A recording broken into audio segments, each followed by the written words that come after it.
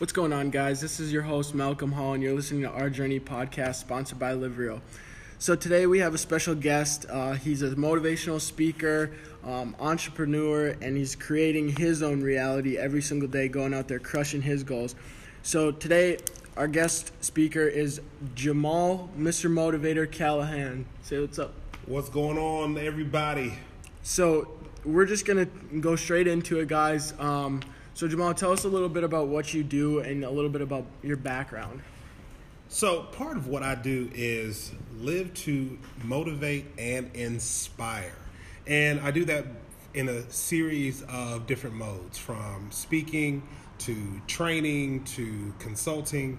And what I try to do, or what I do, because it's not about trying, it's about actually doing, is how can I use my lived experience in foster care to either change the narrative, show an example of success after foster care, or give, when we talk about professionals, which are either foster parents or caseworkers, insight to youth that can be successful. Yeah. And I'm able to do that through, again, doing trainings and workshops and speaking and, coaching sessions. So I'm able to use that media as a mode to do that. For sure. So what made you want to be a motivational speaker, and how, the second part to that is, how did you get where you are today, and how did you get into that more? Well, so first off, the idea wasn't to be a motivational speaker. I knew for a long time I wanted to be on stage. So there were moments in my childhood where I was auditioning for every play. I was trying to do every monologue, and literally Will Smith was my hero. Yeah. We're talking about early Fresh Prince of Bel-Air, okay. Then him getting into the movies with Independence Day. Those were my moments. But where I got a break and a true test of and a love for the stage was early on. I was in middle school, and I was chosen to read my essay for the Martin Luther King breakfast in Columbus. Okay. And I didn't know what to expect. Yeah. Because I figured I'm just reading my essay. Just in that moment, yeah. And the fact that they said, well, I don't want you to be nervous. I don't know why they told me this. I don't want you to be nervous, but there's 6,000 people in the audience. Yeah. And I'm like, what? 6,000 people? That's a lot. What in the... Okay, all right, I got it.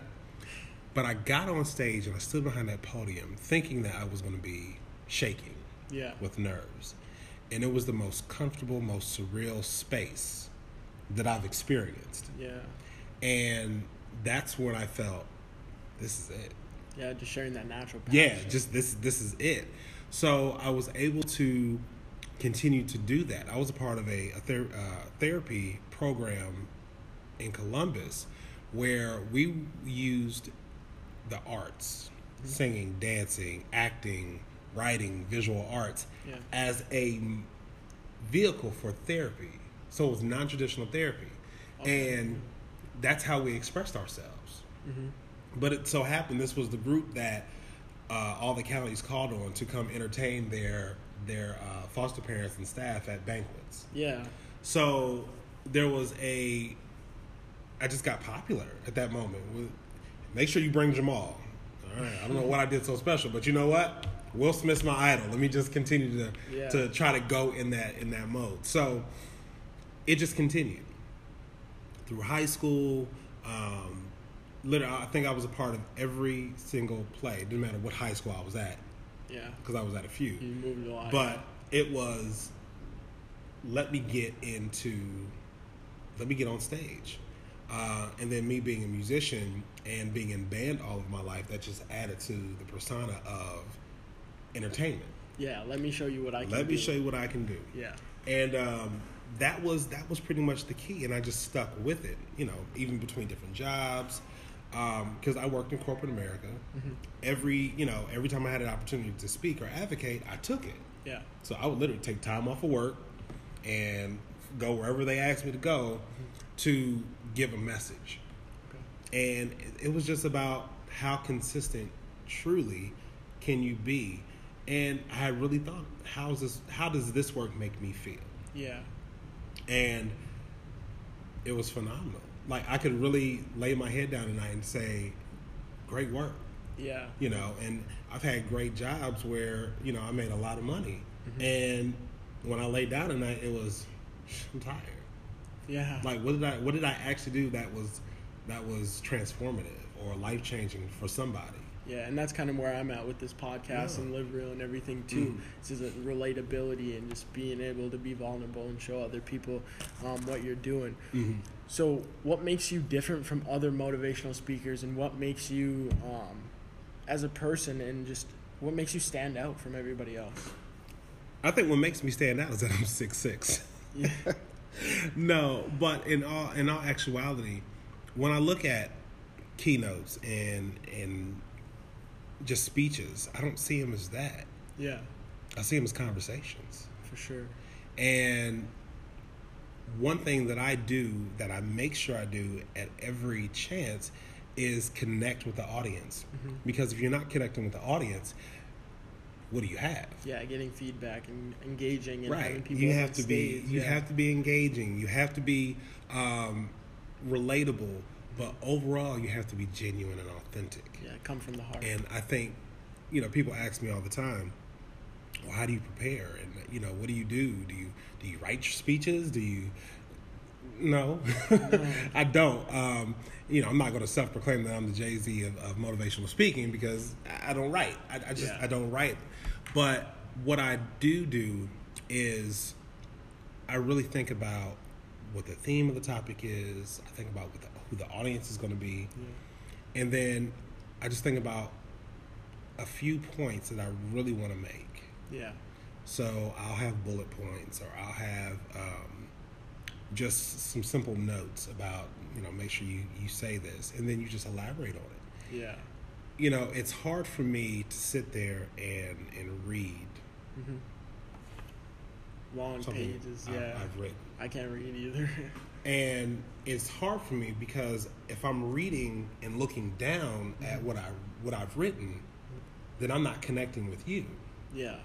So it's important for me to literally say, all right, I have my 3 points or my 4 points. Yeah. I know what they are. Mm-hmm. I know the type of flow that I want. But at the same time, you have to leave room for something organically to happen. For sure. Right? Because if you're not, then your audience is not truly going to get what they need. Yeah. And that's how I feel about it. If you're not allowing God to make things happen, because I'm a firm believer that things happen in divine order. Yeah.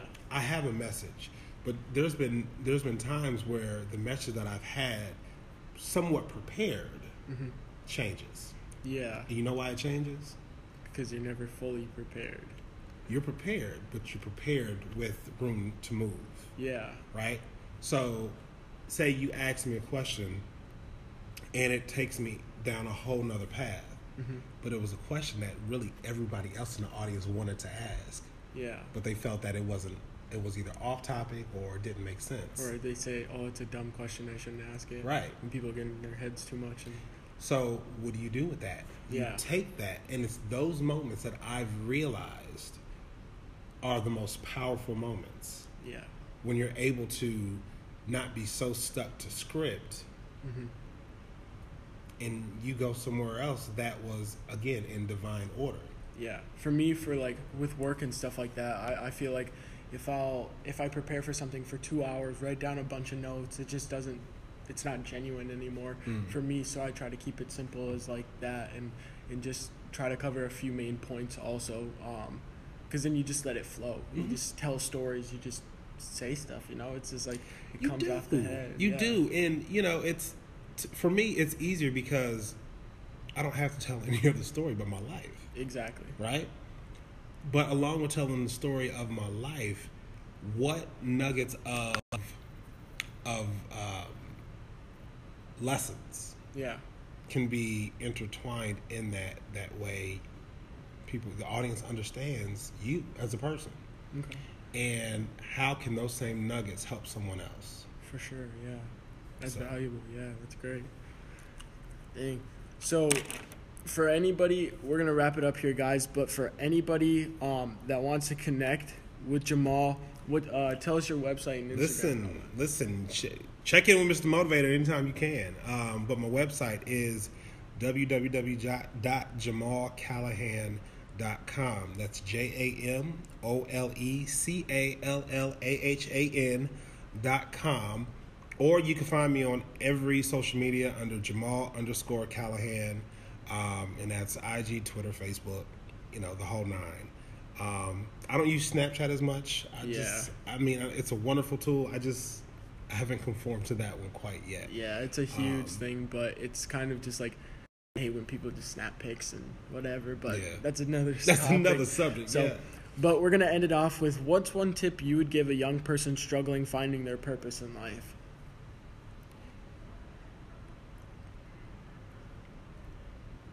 To really do some deep self-insight, because it's to do something purposeful is to do something that doesn't take a lot of energy to do. Right? Like there's a saying or a meme I see all the time, and I've used it. It says, I love what I do so much that I don't need an alarm clock to wake me up. Yeah. And think about those people who work 9 to 5, and I'm not knocking those people who work 9 to 5. Let me just say that. But when you hit that clock, you dread getting up. Yeah. It's like a struggle. Like it's like there's a ton of bricks on your chest preventing you from getting out of the bed. Yeah. So the advice I would give is, if that one thing that you're doing makes you jump out of bed and excited about your day, then you found your purpose. Yeah. If you feel as if the work that you're doing benefits others and makes others grow, then you're doing purposeful work and you're in your purpose. Yeah. Understand that we all were put here for a purpose. Of course. Yeah. Life is going to help you get to that purpose. True. It might not be today, might not be tomorrow, but something's going to happen that you're going to have this revelation that says, wow. Yeah. This is it. This is it. Yeah. This is it. But with your purpose, you have to be ready to fight. And that's the bottom line. This doesn't come easy. Those things that are purposeful comes with battles. So even at your low point, you have to feel that it's your purpose. Yeah. Right? You got to be all in. It's your destiny, yeah. Yeah, you got to be all in. And ground, yeah. That's it. It's me. I can talk for hours, right? But I don't want to, because we're on a schedule. But I always say that you remember the cliche, a knight in shining armor. Yeah. I don't want anybody in shining armor, and I'm gonna tell you why. Okay. Because if you come to me and your suit of armor hasn't been tested, you haven't been through anything. Exactly. Right? Yeah, that's great. So I need either people that's going to connect with me, grow with me. I need you to be battle tested. You got the scars to prove it. You got the scars to prove it. So, and we use that cliche a lot with women, because women say, I want a man, I want a knight in shining armor to come and save me. Baby girl, you shouldn't. Yeah. Because, again, if the man hasn't lived and he's not battle tested, then he's not the one for you. But it's the same way about the people you keep around you. Yeah. So true. Right? So we can go off into a number of different topics, but I just wanted to make sure that, again, when it comes to your purpose, you know it. Yeah. I mean, you just know it. Yeah. You know what excites you. You know what that excites fire, you. passion, yeah. Yes, and you know that even in the hard times, it doesn't matter what's happening. This is what you are supposed to be doing. Yeah. That's so great. So valuable. Yeah, because people say, well, how have you survived speaking? I've been speaking for over 15 years. Yeah. It's been within the last 5 to 7 that I've really elevated. Yeah. So, don't think that you have to be an overnight success. Just grind it out. Just grind. And stick to it. Just grind it out and stick to it. Because if it's your purpose, that's what's going to happen. Yeah, and I'm always posting stuff to try and motivate people to just keep grinding, like early mornings, late nights, all that stuff. Because that's what the reality of it is. People don't see that for what it is. I feel like they just think like, oh, he just got rich overnight, or he just did this. No, it's late nights, early mornings, grind, doing stuff you don't want to do, getting uncomfortable, all that. Yeah, definitely. But I just want to thank you again, Jamal, for coming on the podcast as we wrap it up. Thanks for having me. For sure. I just wanted to add in the website quick. The website is www.mylivereal.com. If you guys did not catch this episode, check it out on the website. Also, our Instagram and all social media is on there. If you guys would like to check that out, we appreciate your support so much. And thank you guys all again for listening, and thank Jamal for coming again. So, no problem. You guys have a great day, and peace.